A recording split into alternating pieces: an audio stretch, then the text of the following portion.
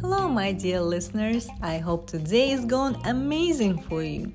Join me on my podcast as I share stories of people just like you who made bold decisions in their lives and in turn, they live their dreams.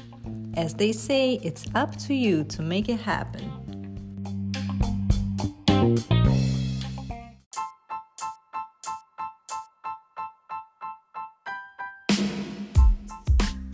This show is sponsored by BioMental, all natural nutritional supplements for your daily needs. Always stay healthy, strong, and focused, and the rest will follow. To learn more, go to biomental.org.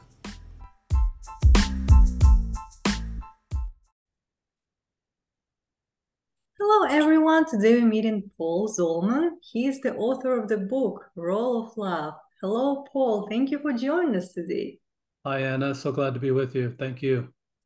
Thank you. So let's start conversation by diving into your journey of becoming the person you are today. What led you to discover your true passion in life? How did it start for you? Well, it started from the way it doesn't start for most people.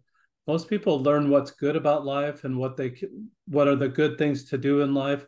I didn't start out that way. I learned what was bad, and then I had to find what was good. But I want to back up just a little bit, Anna, to tell part of the story. And I think it's very important for your listeners to understand this part of the story. I had a grandfather that lived in the late 1800s, and he lived in Indiana, United States, and had 9 children. After that ninth child, his wife passed away, and he was so distraught that he decided he was going to sell the farm, sell all the equipment, everything. He'd had a little auction. When people came to that auction, he said, "Would you also like this child? Would you also like this child? Would you like this child?" He gave all the children away except for one. He gave the children away. Horrible thing. And then he took he took Benjamin with him, moved to Montana, married again, had 10 more children, of which my father was number 6 of that second 10 children. So he's got 19 children, a lot of children. Right.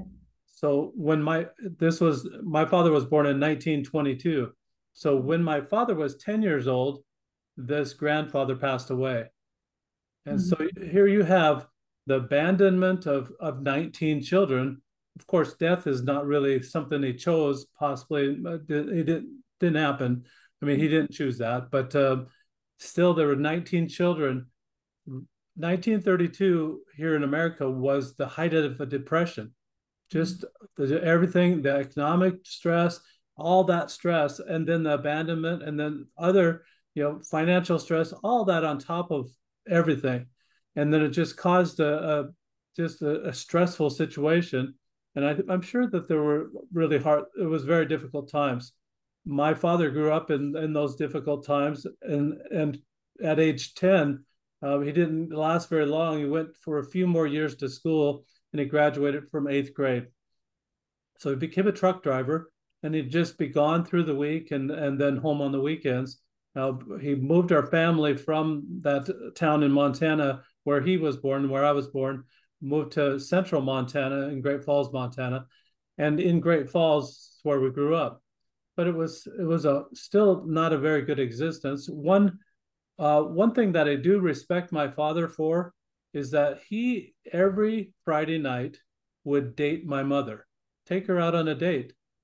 But it was always the same place, always the Maverick Bar, always alcohol involved. And so during that time, that's when my mother would disclose to him how her week was. If it was a good week and the kids were good, everything would be fine. But if the kids were bad, even a little bit bad, we'd get the belt or we'd get spankings in the morning, Saturday morning, and just was not a good thing to look. Normal people look forward to the weekend. As a kid, I could not look forward to the weekend. There was one time, Anna, that I remember being spanked so hard. I must have done something terrible. I don't remember what it was, but I remember being spanked so hard that I was black and blue for about 3 weeks. Just it was just a horrible situation. So that type of abuse is where I came from. So the easiest way to get out of that is to move away. So at age 17, right after my junior year of high school, I moved out. And I'm number 10 of 11 children. I'm the youngest. They're just tired of having kids. I can tell they're tired. Parents get tired. But I was until they were getting tired, and so I moved out, moved in with my brother. My brother was a great role model and just a good father, but I still had residual anger from the way I was raised. It's just kind of anger that was stuffed away that I was almost as if I had no say in the way I was raised or things that were going on. I was just, and I thought I was a mild child.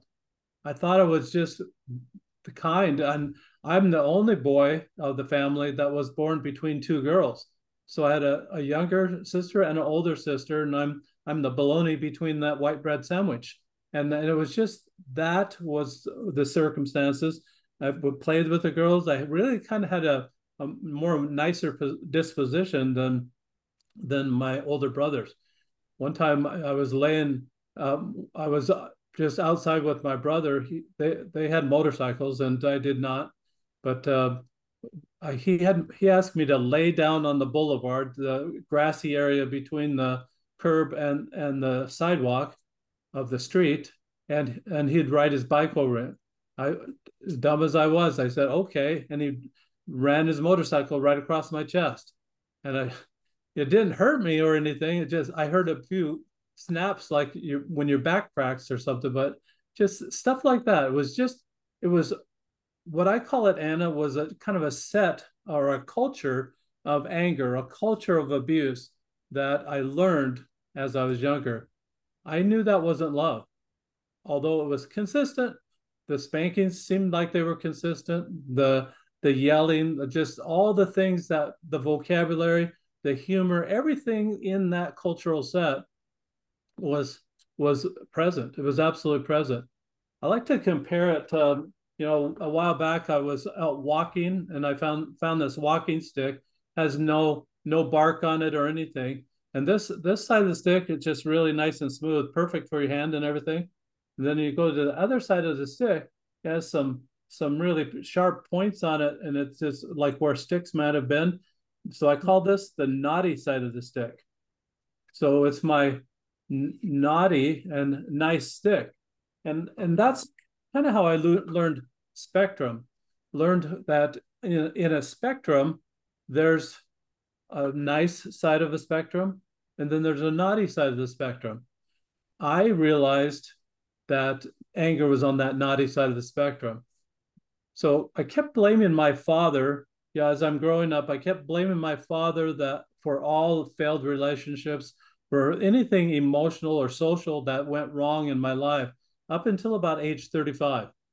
Then at age 35, I realized, I think I'm responsible for my own stuff. I'm responsible for my own happiness. I'm responsible for my own decisions. And at age 35, my father he'd passed away 7 years earlier. He could not defend himself. He wasn't there. And why was I blaming him? Why did I keep blaming him?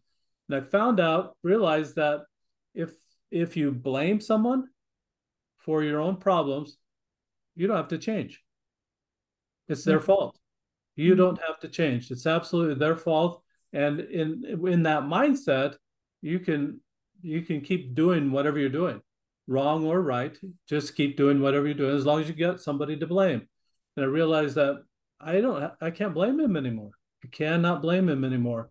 So go forward a few more years, and one time we were sitting reading from the Bible, and my 3-year-old was sitting on his mother's lap, my wife's lap, and he's just a little rambunctious. We're reading the scriptures, mind you, reading the good word, and his hands are flailing like this, and he flips off my wife's glasses, and it annoyed me so much I slapped him.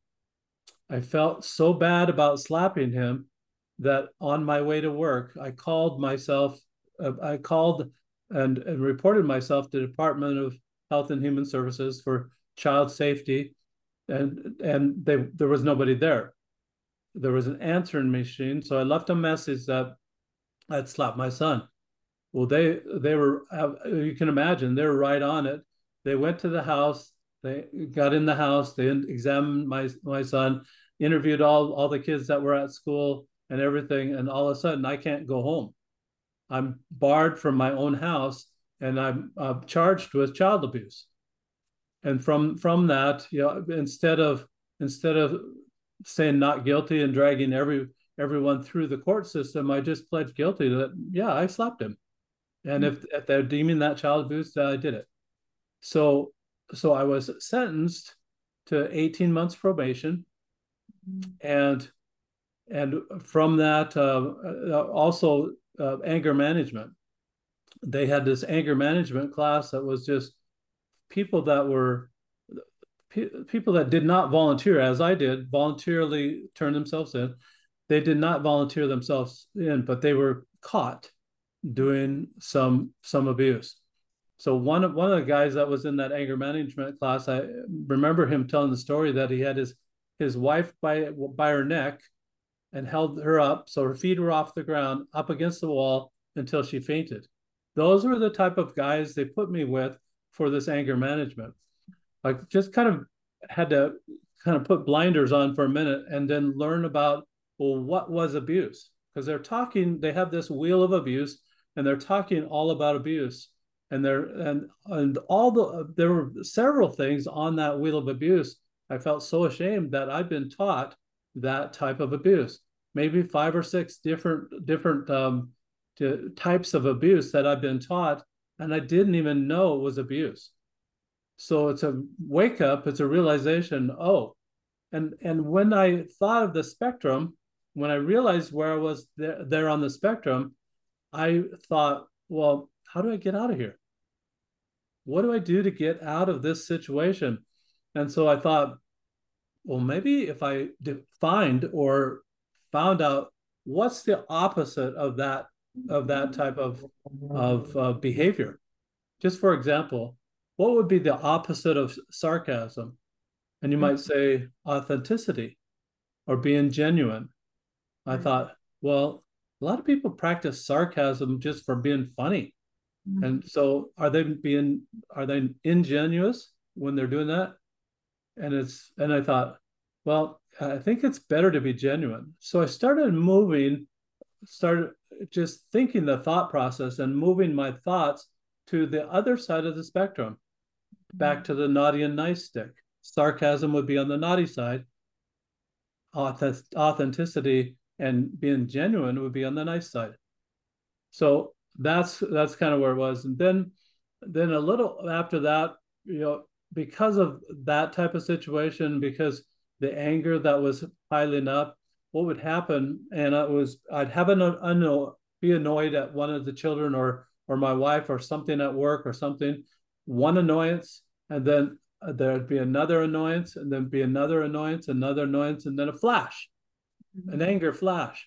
And it just piling those annoyances up because I'd be annoyed at someone doing something wrong or someone doing something that I didn't like or something like that.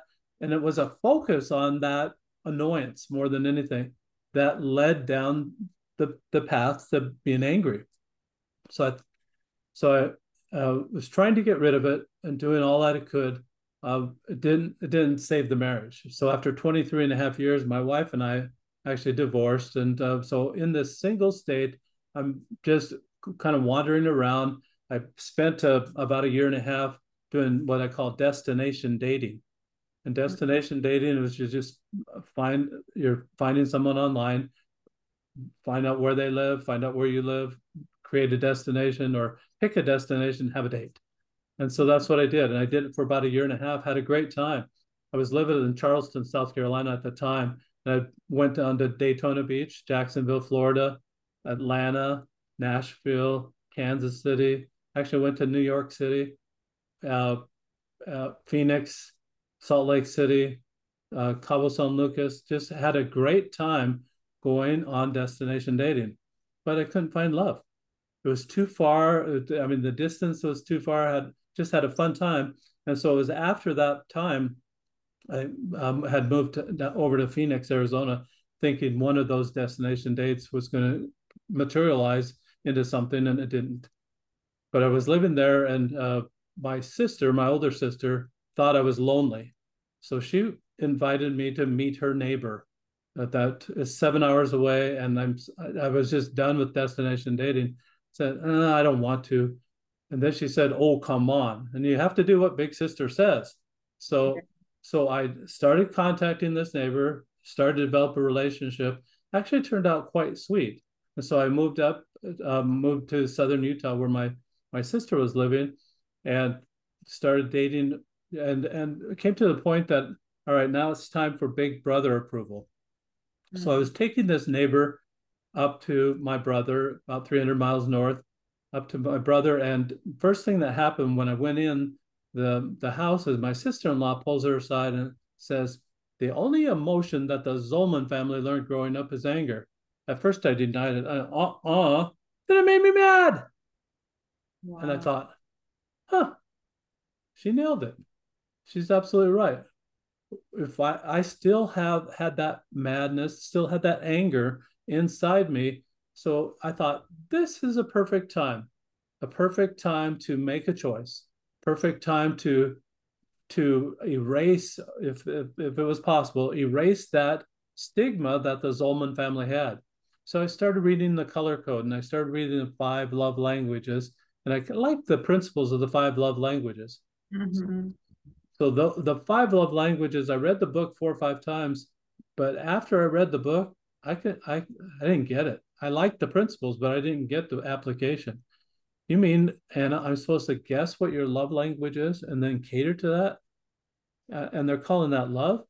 I said, I grew up in an abusive home. I know that's not love, but that didn't sound like love either, to cater to that. It sounded more like a manipulation or more of a duty-bound thing. And it didn't sound like love. So then Dr. Chapman has this other way to find out what your love language is. And you take this survey and you find out what your love language is. And then what do you do with that? What do you do? Advertise? Hello, Anna, I'm gifts. What do you have for me today? Just a little awkward, really awkward. Or hello, Anna, I'm touch. Let's have a session. Or I mean, just really weird. Just I didn't know how to handle that, how to send that out without creating a pity party. So the pity party would be, well, I told you how to love me. How come you're not doing it? And it's just, just it didn't work for me. So what I decided to do was contact Dr. Chapman. And when I contacted Dr. Chapman, I asked him if they were licensing those little icons, the pictures of the different love languages, the representations that they had of the different love languages. And the attorney wrote back and said, no, they're not licensing that at all. So I talked to a local attorney here, and they said that theory is not copyrightable, but application is. So when I was a kid, I liked playing games, and it was just kind of a happy family time that I remember. I thought, well, what if I made it a game? So I created my own icons and actually made it a game. I put it on a dice. So here you see service there. Uh-huh. There are the words. Right. Time. There's touch and the gifts. So you put all 5 love languages in a dice. So 5 love languages, 6 sides on the dice. This one surprised me. Oh, surprise. All right. So there's just 2 instructions. You roll the die every day. That's the love language you practice giving away all day that day. So in this whole process, Anna, what I found is about love is that the only thing we have control over is giving it away. That's all we have. And reacting when it comes our way. So most people will react if it's their own primary love language, but they don't see anything else as love.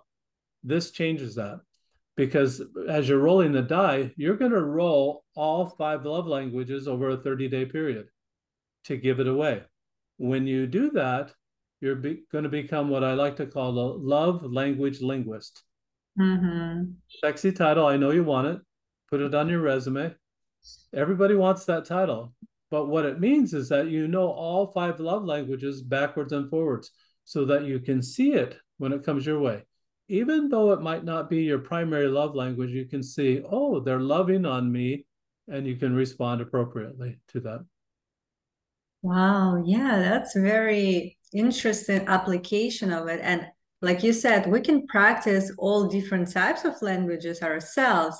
And first of all, seeing how we can give it away. And the more we practice, the more we recognize it when it comes our way. So in this way, we are able to receive it or, spot it.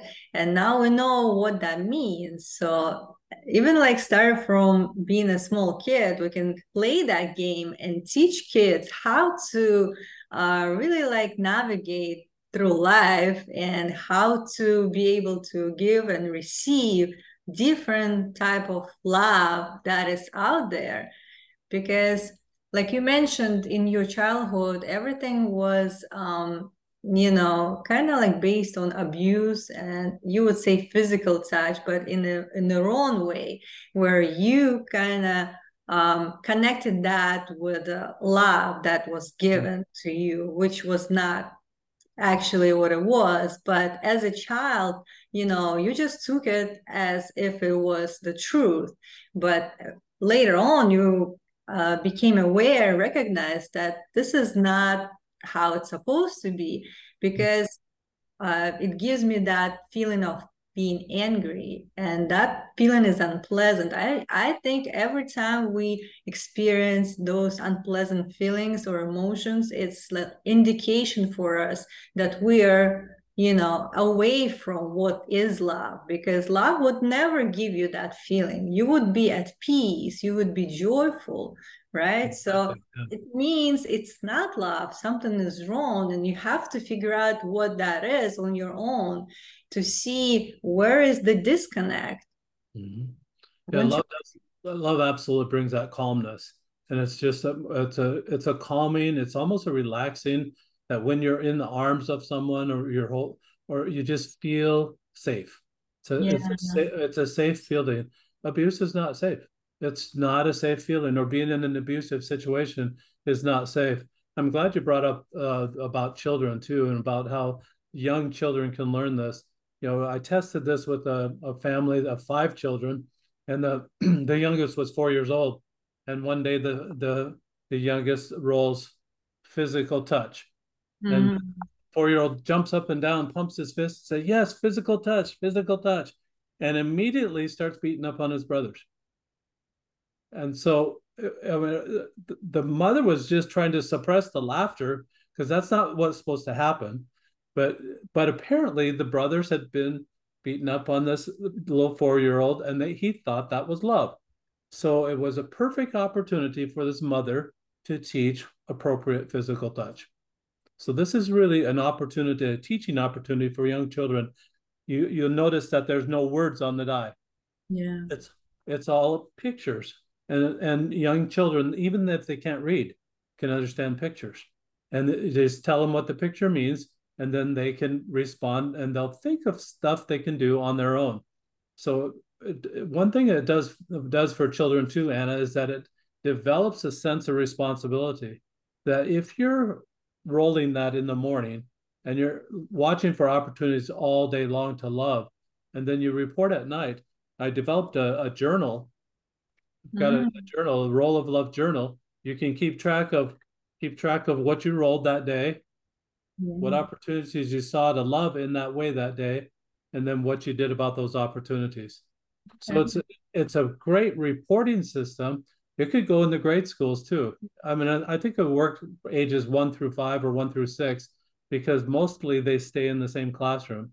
So at the start of the day, they roll the die. End of the day, the last 10 to 15 minutes of the day is usually non-productive time. They're antsy. They've been there all day, and they're just really not productive. They're tired of learning. They're tired of this. Take that time and have them write just a little journal entry. How did I love today?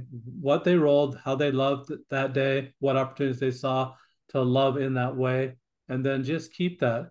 Who wouldn't love to have a journal from first grade? You or me or anyone listening would love to have a journal from first grade or from second grade or from third grade, any grade that you would have a journal. And then it's in addition to that, it's not just what you were learning that day, but it's how did you love? It's more your feelings. What was it that changed you? What was it that developed a passion inside you? And it's just tracking that in those younger years could be very powerful, teaching them responsibility, accountability for their own actions.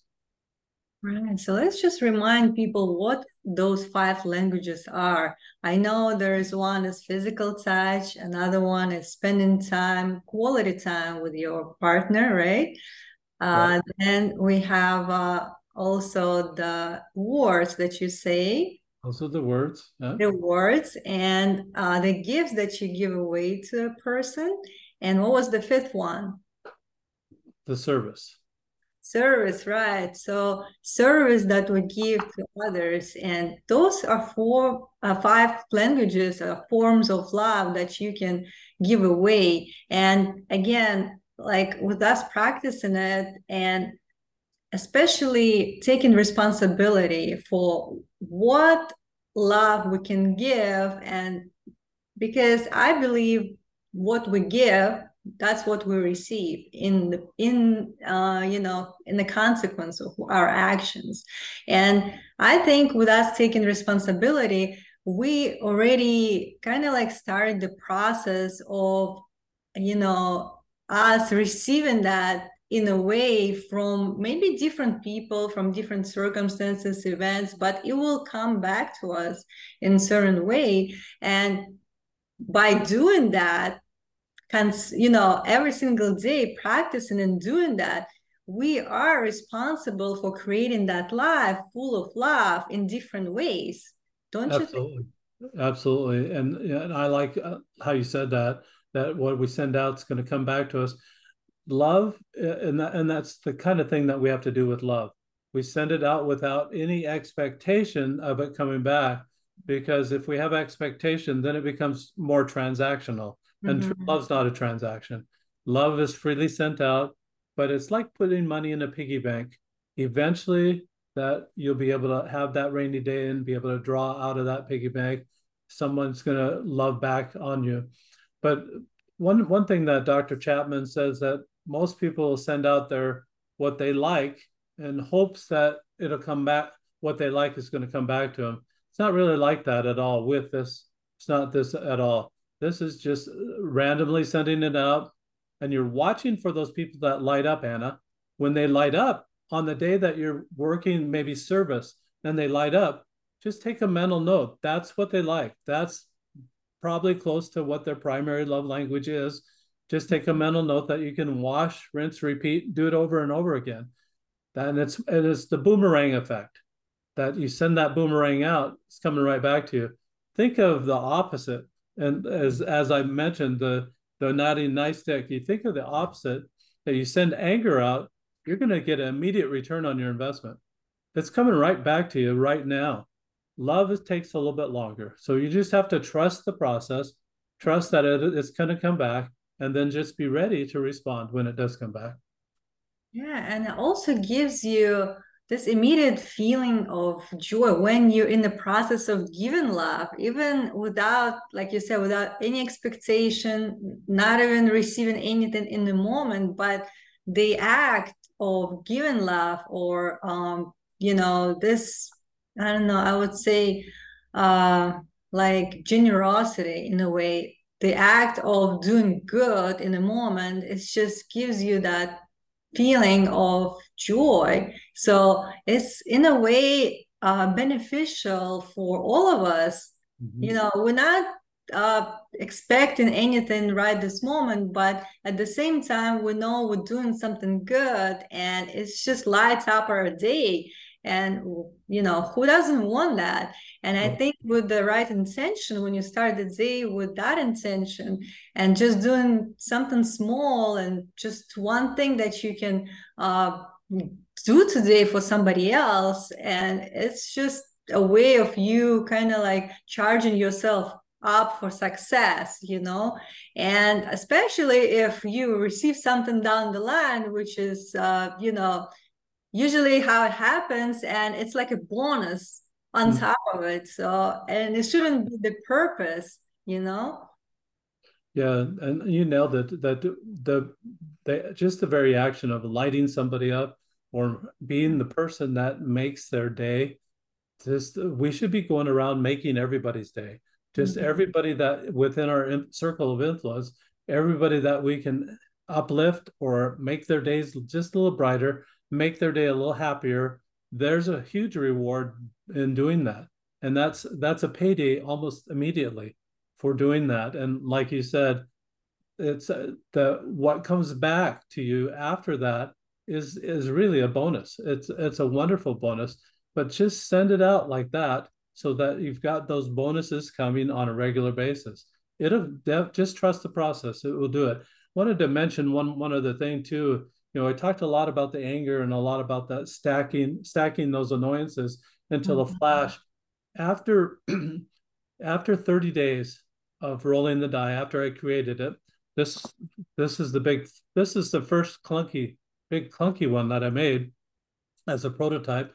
You know, it was too big and it just it had sharp edges and it wasn't rolling very good. Have to grind off the edges and make it, but it just wasn't working that well. So I decided on the smaller die and it Mhm. created it that. But after 30 days, only 30 days, Anna, of rolling the die, I had a new disposition. It was a different mindset. The mindset became instead of what I grew up with, instead of what's wrong with that person and go down that critical path of annoyance and then build annoyance on annoyance and then flash. Instead of doing that, it was the new mindset was what's right with that person? What can I love about that person? And always watching for those things that are good about other people, focusing on the good. I like to compare it to a magnifying glass that Mhm. whatever you magnify is going to get bigger. Who wants to magnify the faults of another? And guess what that's a boomerang coming back. Why would you focus on the faults of another person when you have them yourself? And that's coming back. So don't do that. It's not a good idea. The media thinks it's a great idea. It sells. People Mhm. like focusing on the negative that people do. Don't do it. It's tempting, but don't do it. Mhm. Focus on the good that people do, and that will grow, and that good will grow in that person too. They'll say, "Oh, I feel good. I like being recognized for the good things that I do." They'll expand that and they'll broaden that themselves. But you focusing on that sometimes identifies it for them where they couldn't identify it for themselves before. They said, "Oh, really? You think that?" And then you start elaborating a little bit why you think that, and then they feel a lot better. You've made their day. Yes, definitely. And I think first we need to connect with who we are and accept ourselves fully because we know we are imperfectly perfect as human beings.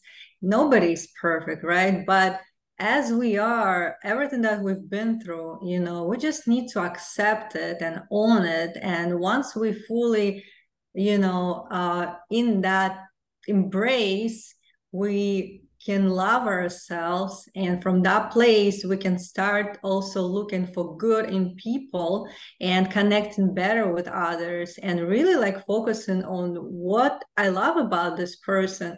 And like you said, it magnifies and it grows where, you know, attention goes, energy goes, everything is growing just naturally. And it's just a better way of building a relationship with other people because everything is, you know, I think building relationship is number one, like foundation for being a successful person in personal life, professional life. So with us first understanding ourselves, forgiving others for what they done, no matter how painful it was in the past. I know it's hard, but we're only doing harm to ourselves. We are blocking ourselves from receiving that love, first of all, from our own self, and then giving it away to others.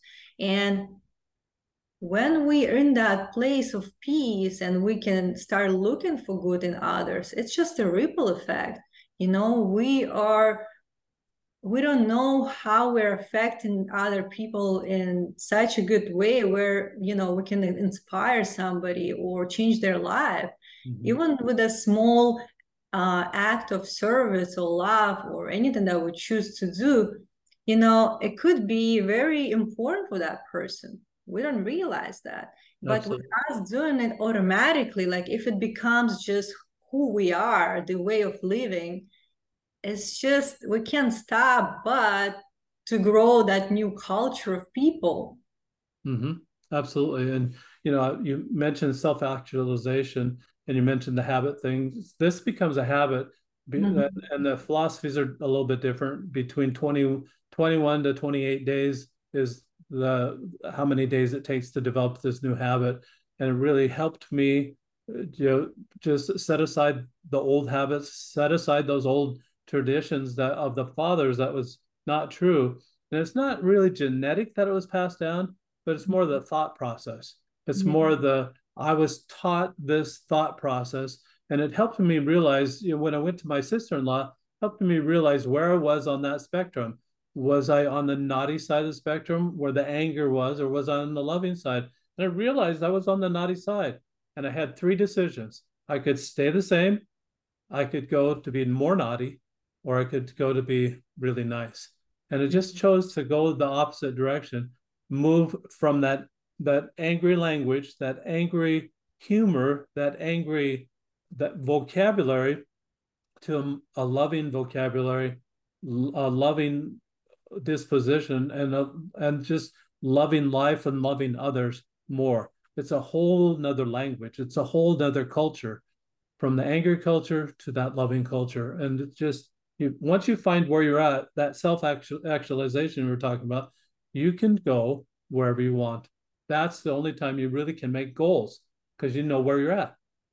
If you know yes. where you're at, then you can say, well, this is where I want to go. And you go that direction.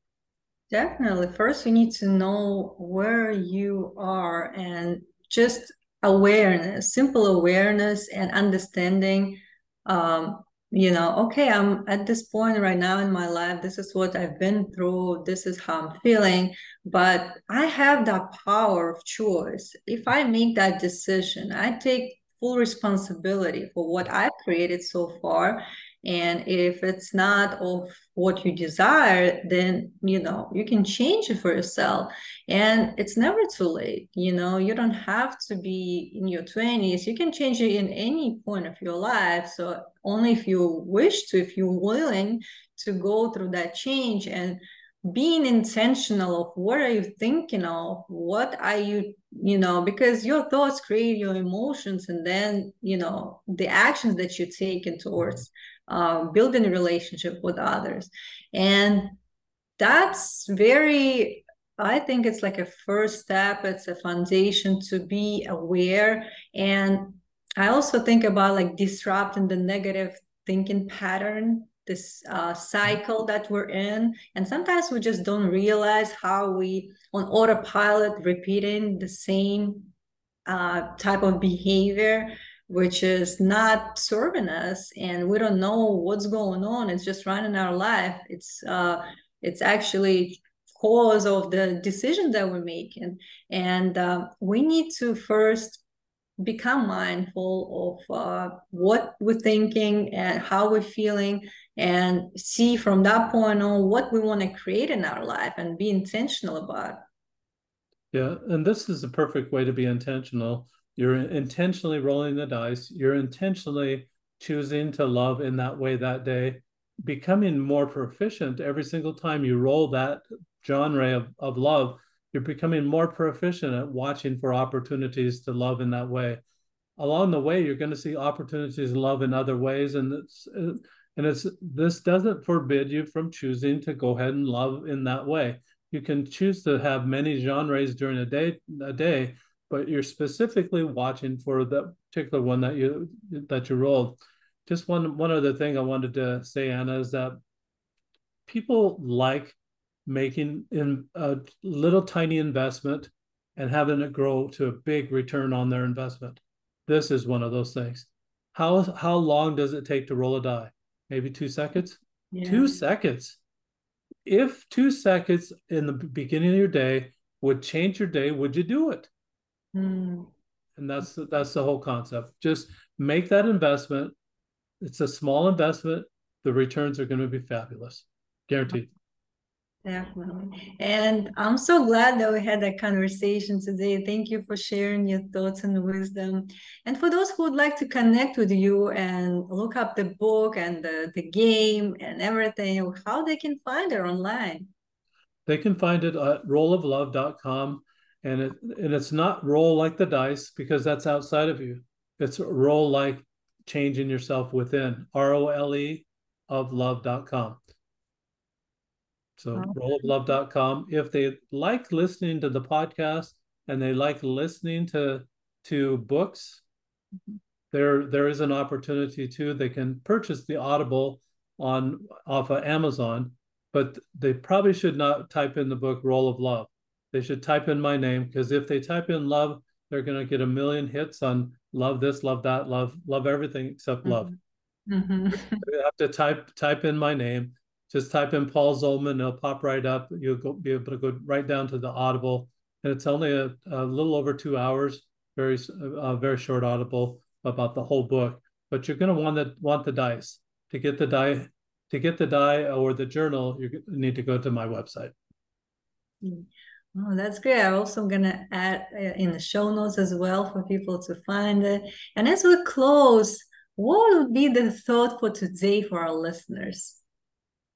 The thought for today is just to try practicing love. Try putting love as that substitute for anything else that's going on in your life. For any of those moments that might be on the naughty side of the stick, try substituting love. And as you do that, as you get into the habit of substituting love, you won't even worry about those other habits anymore. It's going to be a perfect substitute, a perfect insertion. It'll crowd out all those other types of activities that you used to do and replace it with love. We need more people that love, more people that will start that love, because when you send love out and make someone feel good, guess what? In their own circle of influence, that person is going to also send out love. If you send out anything angry, you've also made other people miserable, not only the person you sent that anger to, but they're going to make other people miserable too with that anger. Send out love. It's a whole lot better choice. Thank you, Anna. Thank you so much. I hope you enjoy your day. Thank you.